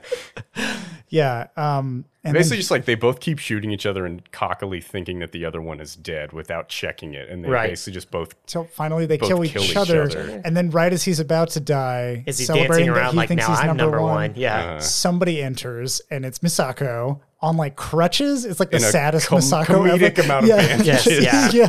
Completely She comes face through- covered Like a up. cartoon character. Yeah, and she just comes through the door, and then he just unloads on her, and she just dies and falls and hits the steps, and then it was like, And then he like just falls Roll out of the credits. ring. Falls Yeah, and dies he and then falls out roll of the ring, credits. dies, and that's it. yeah, and you're left with like, okay, I guess they had to wrap up what happened to Misako because in an off remark, I think number one at one point is like, she's still alive, or like somebody says that to him. Yeah, but we never It's see the her second again. movie that Yeah. he gets. Yeah. there is a sequel to this. Oh, no. Yeah, years later, I think in '81 he made a sequel. After he like could make movies yeah, again. it was something maybe not '81, but much later he made a sequel. Rebranded to kill. Yeah, I think a couple people recast out of it or whatever, but yeah, apparently it has like also not that great. Oh, bummer. Yeah, I it mean, was- like everyone dies. I don't know how you make a sequel to this movie. yeah, I don't know. I just saw that today and I didn't have a chance to to get into it and figure out what that was, but I saw he made one that people were like, yeah, he shouldn't have made that. But yeah, what a wild ride this movie. I think it's really, honestly, I think it's worth the 10 years that he got blackballed. It was just like, oh man, yeah. If you could take what was going to be, whatever that script was before, and this B movie Yakuza premise and turn it into this, that's awesome. Sure. I'm absolutely down for this. I'd like to see more B movies turned into something. I want to see like a director that has his kind of style take like an Asylum film and just go. Yeah. I don't know if Asylum would know what to do with it. Yeah, it feels Asylum, like for you those just who don't know, you take a basic plot Yeah. and then just do something else over the basic plot. yeah. And I don't know, for those out there listening, I don't know if you know what Asylum is, but they make like Transmorphers. That's like their movie kind of catalog, like Titanic 2. I'm giving you Atlantic Rim. If you're a fan of Pacific Rim, Nah. don't watch Atlantic Rim. Yeah, just those kinds of movies is what they would do. But it'd be amazing to see a director do something like this with that. Is Transmorphers better than Transformers? Because that's not hard to be better than Transformers. I feel like they're both visual garbage in different ways. Yeah, I don't right. know how I feel about either, and I don't want to watch either. Yeah, one of them spent a whole lot of budget on Yeah. CGI, and one of them spent almost no budget on CGI. And they That sounds actually more fun, just actually. look about the same. They make Yeah. about as much sense from a direction standpoint. But yeah, that being said, I don't know. Did you have any other notes? My only other note is that Suzuki went on and made other movies after '77 when he finally was off the blacklist and able to kind of continue on. He made 3 movies, a trilogy, but his 1980 film, this is a German name, so I can try to take a best shot at this. Siegerunenweisen. Okay. They won 9 Japanese Academy Awards for, including Best Film and Best Director, and is considered like one of the best Japanese films of the 80s. So I'm like, he went on and did something else that I'm like, I guess I got to go watch that now, Yeah. because I'm like, is it more of this or something else entirely? Because I don't know what I expected with this movie, so now I don't know what do I expect from another movie from the same director. Yeah, I know during his 10-year period, not making movies, he did go into commercial work so that he could still feel the film on his hands. I think that's how it was phrased in like an Oh. interview. He was like, I wanted to Is that continue his to version have. of a rice fetish? Yeah, basically. Yeah, right. Touching You gotta film. He opens the Sniff the canister. canister. Nitrate, premium. Yeah, melting nitrate. 35 millimeters straight to the nose, baby. Oh man. But yeah. Okay. Dixon, did you have any other notes? No, you don't want to do final thoughts? Or? Yeah, let's do. Would you recommend, Ryan? You're the picker. Yeah, like, What do you think? Darla thought this was awful for sure. Like, she had a lot of she was very fascinated by all the dead birds and butterflies. Was that apartment must smell like? She Yeah. was like, that must be awful. But yeah, she was like, it's incomprehensible and weird. But she was like, it kind of had a plot, so she kind of ranked it above some of our films that kind of haven't had any plot. But she put this one pretty down there. What did she think it was better than? Like Stranger Than Paradise and Vitalina Varelli. Pretty much all of your picks, Dixon. I'm She sorry. didn't even watch 8.5. Vitalina Varela is so good. Yeah, she didn't even watch 8.5. Like, she wasn't even interested. in She it. would have had thoughts on that harem scene. Yeah, right. Yeah. Which is, the beach in 8.5 where he goes out to see the, I don't know, crazy The circus? stripping lady on the Oh, beach that- or whatever. yeah, that's right. It Okay, must now be I the same beach that he kills number 2 because it's that same like weird building. Oh yeah, those decaying ruins. Yeah, decaying ruins on the beach. She definitely thought Punisher was better than this. Oh no. Yeah, and Yes. at least the half a Sorcerer that she watched. Like those all had like plots as far as she was concerned. Yeah. This one was like, I don't even know what. I would recommend it. Like this is definitely in my wheelhouse. Yeah. Like I'm glad that I watched it and that I found this because it's exactly the kind of like weird foreign film, very stylized, very different from anything you can watch. So I liked it, and I probably will watch it again to try to get more out of it. But I can definitely know a lot of people are going to be like, what the hell did I just watch after they watch it? Yeah. But I think maybe that's supposed to be the feeling that you get. Yeah. Yeah, I really enjoyed it. I would definitely recommend it. Like I said, I think the final 30 minutes just don't really work, but the first hour of the movie is so good that like it's well worth a shitty 30 minutes at the end. I've seen very few movies that have such an interesting stylistic vision behind them. It's almost like it's pulling from film noir aspects, but it's like ratcheting up the style even further than a film noir does, especially with the score and the close-up shots and stuff that just, it really comes together really well in an interesting way. I'm really, definitely really glad I watched it. Good pick, Ryan. I think we're kind of like joking about some of the weird shit in it, but it's definitely a lot of fun and a good watch. Yeah, I'll pile on. I do think that this is a recommendable piece. When I was talking to you, Ryan, and Darla, I was like, I think that there is a bit of preface that probably needs to be had when you're going into it, just to know what you're getting into. Otherwise, you spend a portion of it trying to be like, wait, why is this the way it is? Or probably free associating about how bad rooms smell and things like that. Yeah. And so it's just with that kind of caution that like, this is a stylistic feature. Don't Yes. try to fight it for story because it's just going to frustrate you. If you're a person that really prioritizes plot in a movie, if you are Scott Thompson, one of our friends who is just like only cares about plot, then like don't watch this movie. You won't like it. But if you appreciate stylistic aspects of film, then there's a lot there. Yeah. And so, yeah, I would say when you're watching it, just remember Joe Shishida's cheeks are that way. He's not hiding anything throughout the movie. He's never going to produce a gun from those or something. There's a lot of fucking tobacco in there. But yeah, I would definitely recommend. So yeah, solid pick, Ryan. Nice. Awesome. One more note that I just remembered. I believe almost every day on set, Suzuki had a bottle of Suntory whiskey with him to help inspire. I have a part bottle the of process. Suntory whiskey at my condo. Oh, there you go. Yeah, I should have told you to bring it so we could have drank in his honor. Yeah. But what is it that they say in for a good time, make it a Suntory time, or what has that something go? like that. Yeah. I don't know. We're not sponsored by Suntory whiskey, everybody. I don't think that'll ever happen. But Suntory, if you're listening, call us. Oh, we would absolutely. We be will. down. We will let the phone dangle, and we will talk to you in the same room. Yeah, right. Suntory whiskey fueling weird fucking movies around the world. Since 1967. Yeah, and with that, we will take a break.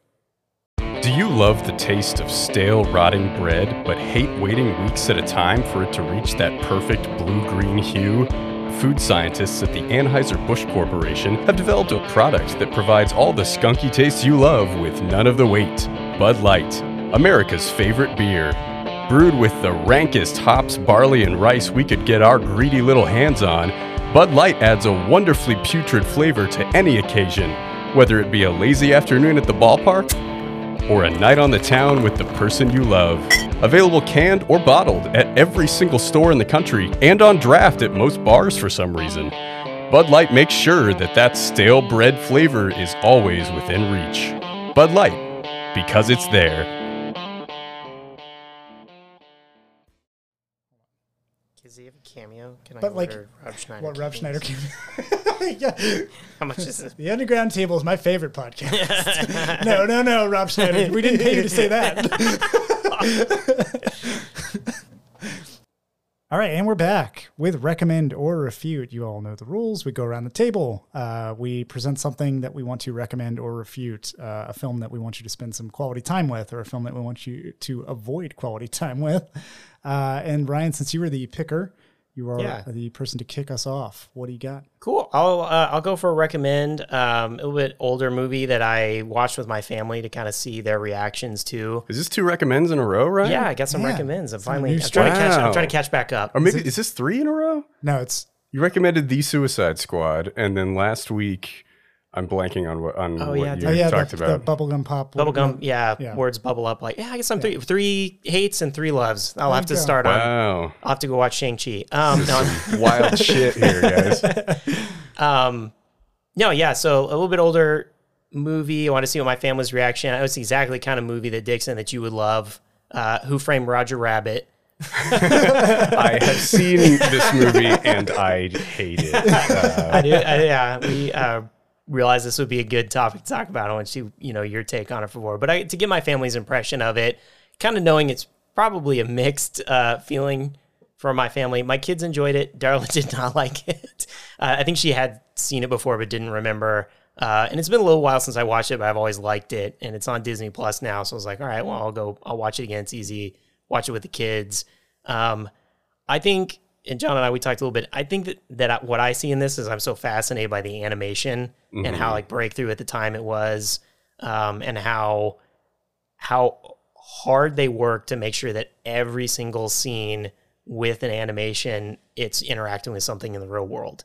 Like the weasels carry actual guns instead of cartoon guns, and then the characters are the ones using the humans are using the cartoon gun. So it's really cool of how they did that. I think that's interesting. It is tonally dissonant. I think that's probably the bad part about the movie for sure, and why I think it maybe doesn't have like the greatest record. It tries to be kiddie, cartoony at points, but also obviously has a plot that's more straight film noir and is pointing at that, and can I think actually only really be appreciated by people that are even into film noir. And then it kind of has like drinking, smoking, really cynical sexualization, characters that are, like, cynical characters, cartoony. A very cynical plot, that is not for kids.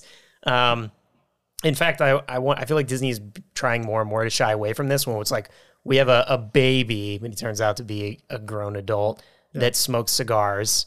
Roger drinks liquor at one point and like explodes, which apparently a couple of liquor brands wanted to be that liquor on camera. Wow. And Disney was like, no, we're not going to do that. But I found it really funny that Bob Hoskins totally drinking Wild Turkey in one of the shots, and you can see it on the label. So I was like, I don't know if that one slipped in there or that was actual product placement, but we now know that he just like had that under the counter and was just taking sips while they were shooting. We now know that Bob Hoskins and the Punisher. Confirmed. Same universe. Same universe. Yeah, they both drink Wild Turkey. He's like, how the fuck am I supposed to act opposite nothing? I got to get real fucking drunk to imagine this rabbit. I think he's like, how can I get through this and Mario? It's a lot of Wild Turkey. Yeah, exactly.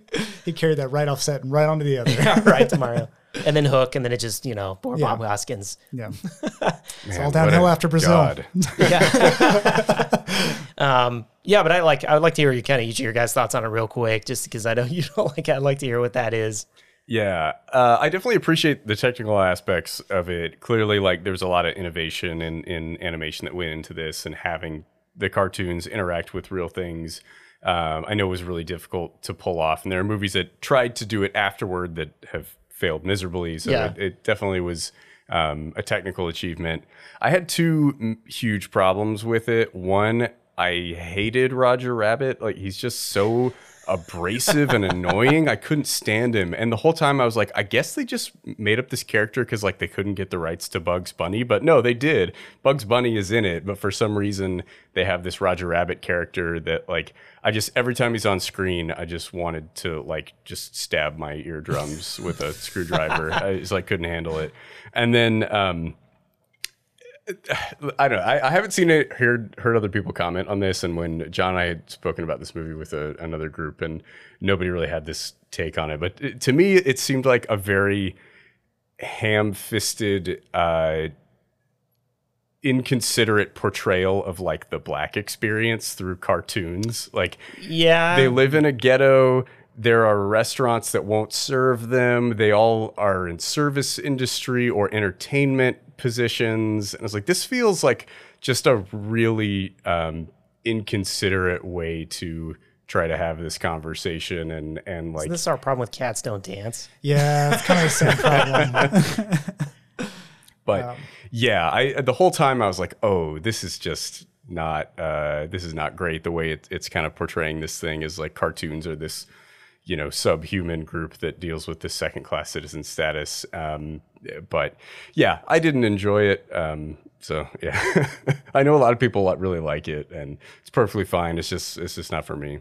Yeah. I mean, for me, I really enjoy this film. I enjoy a lot of Richard Williams' work. I think that like I'm noticing a trend with kind of like masterful artists who have spent a lot of their career making really challenging features like this. You know, it's Richard Williams, you got like Ralph Bakshi, and like they make things that don't age well, but they age well technically. Like they're so masterfully done that they can captivate you in that regard.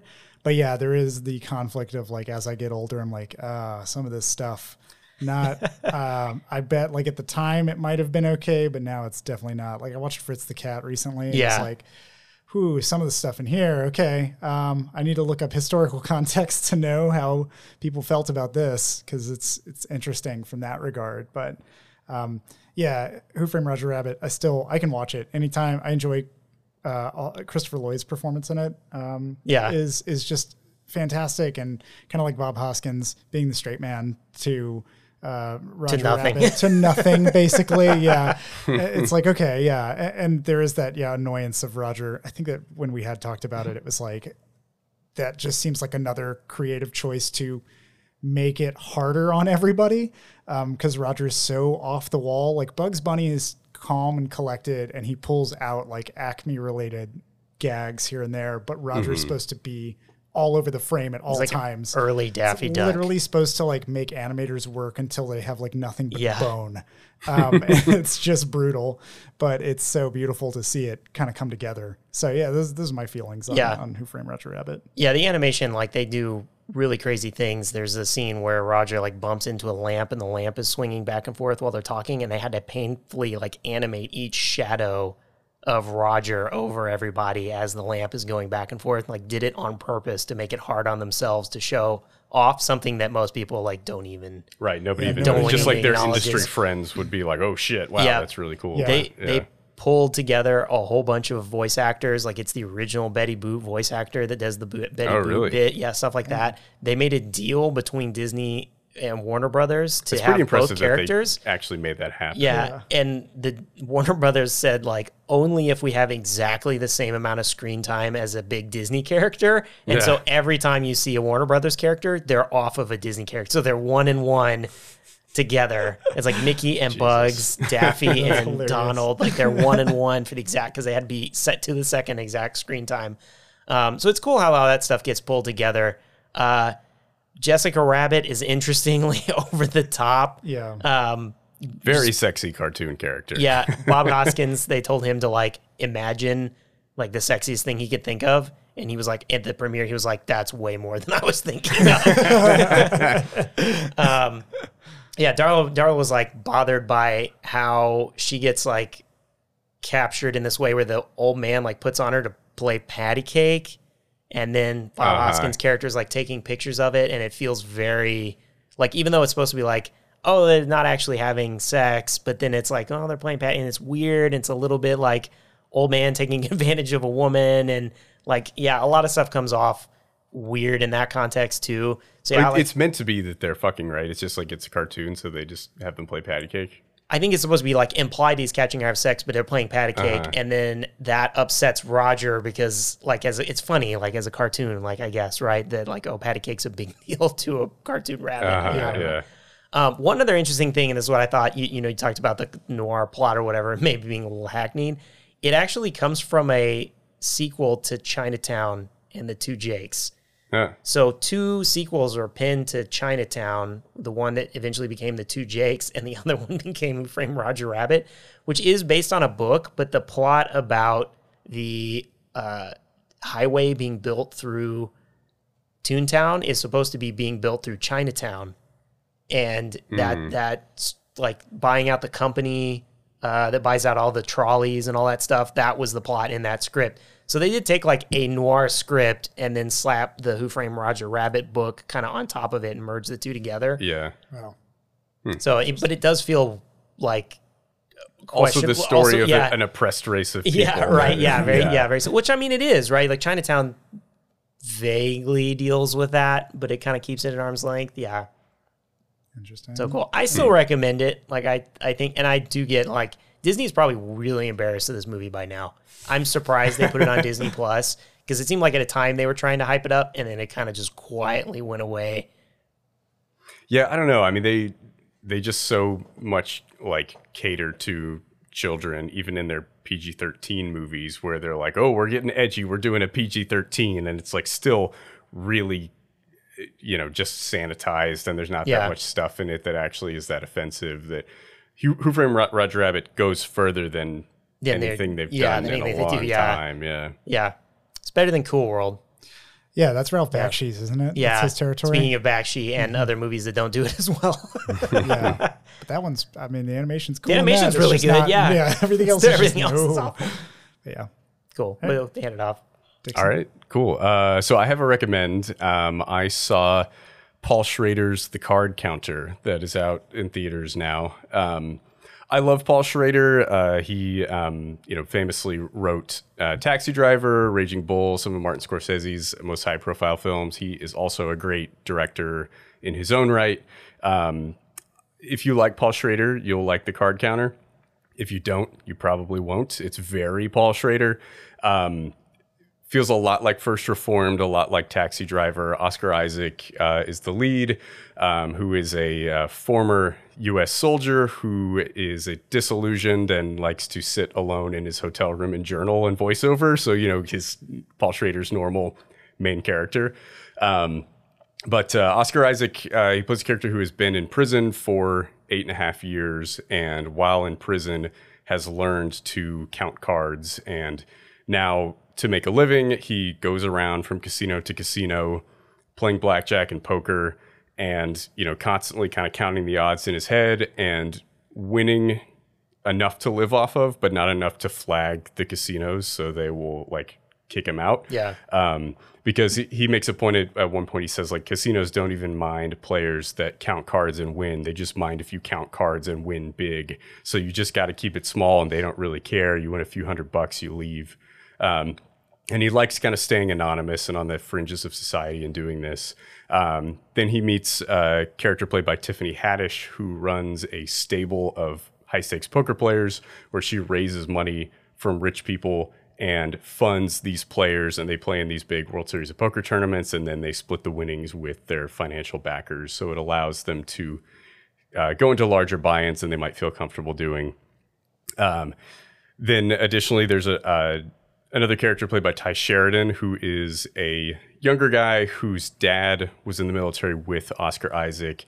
They meet at a seminar at a casino that's being put on by a former Army colonel played by Willem Dafoe, who basically has he kind of made his name in Iraq in Abu Ghraib, training soldiers to commit terrible crimes and against prisoners and advanced interrogation, aka torture. Oscar Isaac was one of those soldiers, and then basically took the downfall and went to prison, and Willem Dafoe got off scot-free. And Ty Sheridan is really obsessed with taking revenge out on Willem Dafoe, and Oscar Isaac kind of takes him under his wing and is like, hey, no, that's not a great idea. Let me help you out, try to get you, give you some life advice, get you back on your feet. And the movie kind of follows Oscar Isaac and Ty Sheridan as they go around the country, going to different casinos, participating in different poker tournaments, things like that. It's very Bressonian in style. Paul Schrader is very heavily influenced by Robert Bresson. First Reformed pulls heavily from Diary of a Country Priest. The Card Counter pulls heavily from Pickpocket, which actually inspired me to go back and watch Pickpocket after this. But I like this movie a lot. It's very Paul Schrader. Like I said, it's kind of pulling his traditional narrative that he's done so well many times and putting it in a different context. And he has different things to say using that narrative with the new context that he brings it into. Oscar Isaac is incredible in it. One of the best performances of the year. Robert Bresson famously has non-actors and has them just read their lines blankly. And Schrader, like, he has actors that are giving real performances, but Schrader is definitely kind of having them tone it down a bit. And it works really well in this story. And Oscar Isaac clearly has a lot of stuff in his past that he's dealing with, but in kind of a stoic manner, and that kind of his time in prison has just kind of made him kind of a shell of who he was previously. So that kind of reserved performance really plays well into who the character is. But yeah, I thought it was really great. It's not quite as powerful as First Reformed or Taxi Driver, but still really good, and has a lot to say. And I really enjoyed it. Would definitely highly recommend anybody to go check it out. Cool. And that's out in theaters right now? It is, yep. I went and saw it 2 nights in a row this past week because I saw it once and I couldn't stop thinking about it for 24 hours. Like, I'm just going to go see this again. Nice. So yeah, out in theaters right now. Cool. Yeah, I have now I'm still torn in my head about whether or not I want to recommend or refute it. But I'm going to commit. This is another drinking game. If John can recommend or not, he's because John clearly loved this movie, whatever it is, but doesn't think other people. Yeah, that's the problem. I'm backed into a corner now. You know, I had the thought the other day about it, and then we'll see. Yeah, let's do that. That's the new John thing. I should just talk more about it until I'm like, you know what? Yeah. Logically, by everything I've said, it must be this. So I watched a movie called The Exigency. It is a one-man produced, one-man directed, one-man written show, completely CGI, 2019 by Cody Vibert. It took him 13 years to make this film using a piece of software that has been around since 1995. He started in 2006 with this software called Poser, where you're allowed to put character models in and put them in T-poses and then have it kind of correlate to, I believe, a camera skeleton movement kind of thing. It's a part of a trilogy that he has. He is working on a passion project trilogy. So that's part of why I was interested in this movie, is because it's fascinating that there is somebody out there who, I believe he's part of the visual effects community.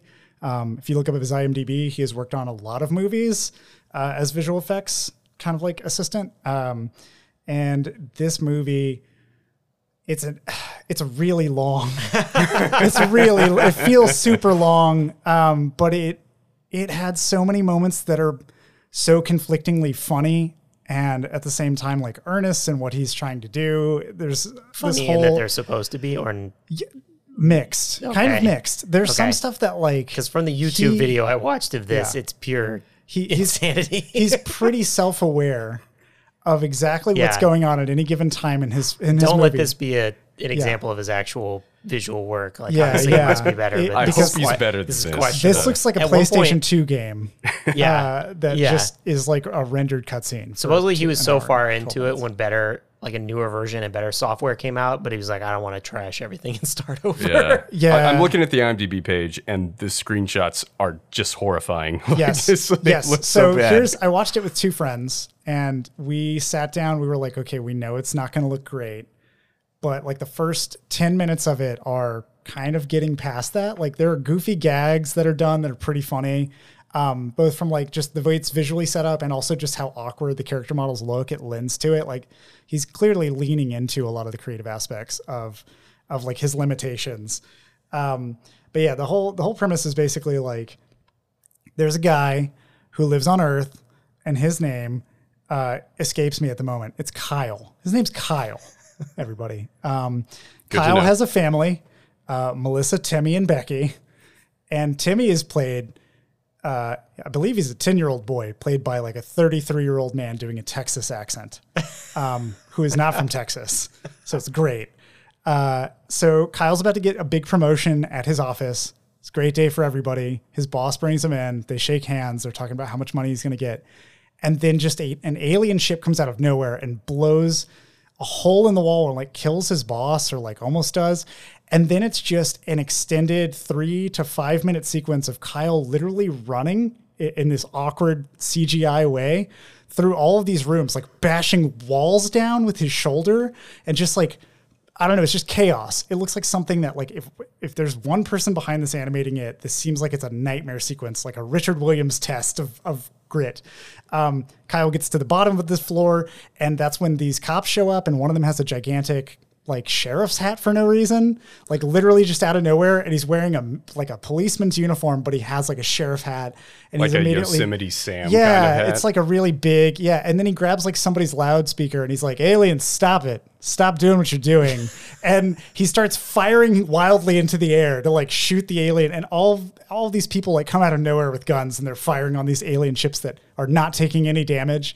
And meanwhile, like, our main character Kyle has commandeered a car and is driving to pick up his wife, and he calls, and it's like the classic kind of action, like, get your things, we're getting out of there, don't ask questions, just do it now. And the whole time you're watching this, your eyes are like visually rejecting everything you're seeing because it's so gross from a CGI standpoint. But the music is really tense. There's explosions everywhere. There's a lot of really weird shit happening. And then that's when they're like, okay, now we got to go get our kids now that I've got my wife. The kids, it cuts to like them on a bus, and the bus driver is doing kind of like a casual, like, you kids keep it down back there, blah, blah, blah. And that's when we're introduced to Timmy, who is, by the way, like the greatest character in this film. Anytime he's on screen, we all audibly cheered. We wanted Timmy to have more lines. We wanted him to have all the lines, actually, just do all the dialogue, because the first note we get from him is he's like, oh man, my mom made a peanut butter and jelly sandwich. I asked for peanut butter and banana. And it's like, that's exactly how he talks. It's exactly the read. And he talks like that the whole film, and he says all of these things that like a kid would not say. And it's just like this weird, it just feels like a fever dream. We find out that Kyle is not from Earth. Kyle's from some random ass planet where there are also humans who, I guess, like Ridley Scotted over to Earth. Like these humans were just an experiment on Earth, and we're from some other kingdom, and there's some other evil race of people that are trying to like kill all of us because science fiction, future, whatever, it's world building stuff. It's just an excuse to do all these like kind of visual challenges for Cody. And the entire time, the main character, played by Tom Haney, I don't actually know who Tom Haney is. I just know that his voice is very monotonous. He does like a gruff bad guy voice or badass voice the entire movie, where he's like, everybody keeps trying to call him by his old alien name, which is like Virash or something. And he's like, I'm Kyle now. But he's like, I told you I'm Kyle. And everybody's like, yeah, whatever, Kyle. Like an Eastwood kind of thing? Yeah, it's kind of like an Eastwood thing. And he's like, we're going to my planet where all of this stuff happened. And he meets like this oafish king who has basically fucked up their whole planet's political system. And they're now being overtaken by these other military force. We never get to see Earth again. We never get to know anything about Earth. I guess it's just destroyed by aliens and they've escaped. And the rest of the movie is literally like whatever you and the people you're watching can make of it. Like there is clearly a structure of like, hey, here's these characters, here's this race of aliens, here's this thing that's happening, here's kind of how this is set up.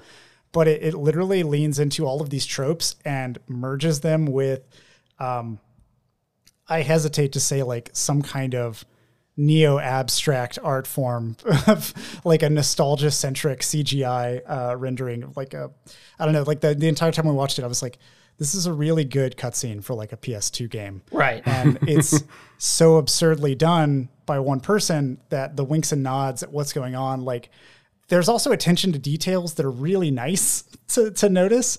At one point in time, the character Timmy, he's being shown around a spaceship, and the guy who's showing him is like, yeah, here's the console where we push all these buttons. This one shoots lasers, and you can destroy any kind of asteroids that are in our way. It's how we get through debris and whatever.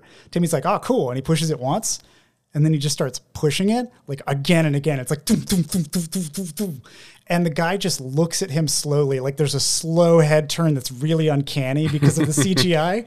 And the guy just continues to look as he's like, doo, doo, doo, doo, doo, doo, doo. And then the guy turns his head slowly back. And then we get a flash of an eject button. And the guy pushes the eject button and Timmy just flies out of the spaceship. And then it cuts hard to that dude being like in a daydream where he's like, huh. He's like, yeah, you like that button, Timmy? And Timmy's like, yeah, I do. And he keeps pushing it. And then we cut to another scene where characters are talking. And in the background, you hear like the muffled continued shooting of it. So there's just this continuity that's maintained creatively where at any point in time, Cody knows exactly what kind of movie he's making. It's very much kind of like his baby, his passion project. And at the end of it, one of my friends was like, I stopped registering that it was unsettling to look at. Like, I just got really engaged in a lot of the action. Like, it oddly drew us in. It became captivating. There was a period of time for about 10 minutes where I was like, this is starting to dip. Like, the pace was dragging. It's 112 minutes long, so it's a pretty lengthy movie for something done by one guy. And there's a whole like diplomatic section where it's like 10 minutes of them talking at like a gala and all this other stuff. And trade negotiations. Yeah, trade negotiate, all that. And my friend was like, man, when is it going to pick back up? And that's when another alien ship came out of nowhere and blew shit up. And we were like, it's happening. And then Kyle just starts running through walls again. And I was like, oh, he's doing the thing. Like, and so there are just these moments where I was like, oh, okay, you can get behind it. If you really, it's cheesy and it's not a great film. Cody knows it. But he very much is in love with what he's making. And it's that kind of energy that can carry you forward watching it. So, I mean, I'm happy. He also made it free recently. He was like, I'm just going to make this movie free for anybody who wants to watch it, because he's working on a sequel now, which has immensely better graphics, but they're still not great. Looks like a PS3 game. Yeah, exactly. Yeah, someday he'll get there. But yeah, I think in terms of like, if you're really interested to follow somebody's passion project and really follow where it's going to go, this is probably going to end up being like a 6-hour feature trilogy kind of thing. And it's going to be vast leaps of like technology and skill. And it's just a really cool kind of sample from that regard. And so that's why I'm torn, because I don't necessarily want to recommend it and have everybody be assaulted visually by what it is, but it is free on YouTube. And I would recommend checking out at least like 10 minutes of it to get a real taste of like the fever dream that it is. And by the end of it, like me and my friends were like, that was actually a fun movie. We really enjoyed it. So it's not groundbreaking. It's not necessarily have anything that it really wants to say that's pressing. It's kind of like you can tell that there's somebody here who loves science fiction that's trying to work out their own world. It's just cool from a creative standpoint to see this effort made. So yeah, I guess I would recommend this. Does the plot like make sense? The plot makes more or less enough sense. It makes enough sense. And there's enough of, even though it's a trilogy, there's enough of kind of an arc at the end where you're like, okay. That's fair enough. I can see that being the conflict that happens here and then how it would lead into the next thing. Okay. So watching a trailer of this before, it looked to me like pure nonsense. Oh. Like the poor animation, the like, oh, you're an alien from another planet. It looked like it couldn't possibly. So the fact that you even were like, yeah, it's watchable. Yeah. It's very surprising to me. There is a lot of like I'm willing to give you, there's a bit of patience and like, I'm willing to give you the time to lay out this. It's not great world building necessarily, but it's world building and I'm able to understand and ingest it. And I had a good time kind of with what was going on. But yeah, it's very much like he got it out and he was like, I'm done. This is like my first portion. Time to start on the next thing, which is going to take like 7 years solo project, maybe. That's what he's quoting now. He's like, oh, I've got a system down. He's also doing it with new software and a bunch of new stuff that he's having to relearn. But yeah, from like the solo artist kind of creative standpoint, it's just really cool to see. He had a bunch of like visual effects people like help him out with it, or like it's kind of that community's cheering him on. So yeah, for an independent project, I dig it. I thought it was cool. It sounds like something that's right up your alley. Like you definitely like singular visions that may or may not They don't always land. They're they don't always supposed to hit. be. Yeah. But it's earnest. Why is it called The Exigency? I don't exactly know, because they never try to drop the title in the movie. They never do any of. It's not the name of the ship that he goes in. It's not the name of who, like, I don't know, some kind of military force or anything. Yeah. It's just there. So I didn't even look that far into it. It's just after it was done, I was like, man, that was a hell of a movie. Like, there's a lot of stuff that, yeah, even my friends who aren't like super big film buffs were just like, he's doing a lot in this scene. Like, damn, there's so much that's being put together to orchestrate how crazy this is. And that was just kind of like, that's the impressive part about it. That's what I found really interesting, compelling. So Cool. yeah. And with that, we're at the end of this episode. So I want to thank you all for joining me. I have been, I gotta pick. Yeah, I gotta pick the movie next Wait. week. Yeah, you do. Are we not doing? Are we not having a next episode? What's going on? Let's do another take from the top. All right, we're at the end of the episode. Anyways, I've been. I'm just kidding. God damn it, John. All right, Dixon, you're the picker, man. What you got? Yeah, I am the picker. Brandon to Kill, has a lot of film noir stylized aspects in it. It kind of made me want to go watch a film noir. Also, John and I were talking to a friend of ours, Lane. What's up, Lane? Who was asking us about The Big Sleep, and neither of us had seen it. Something that's been on my list for a while that I've wanted to watch. It's from 1946, directed by Howard Hawks, starring Humphrey Bogart and Lauren Bacall.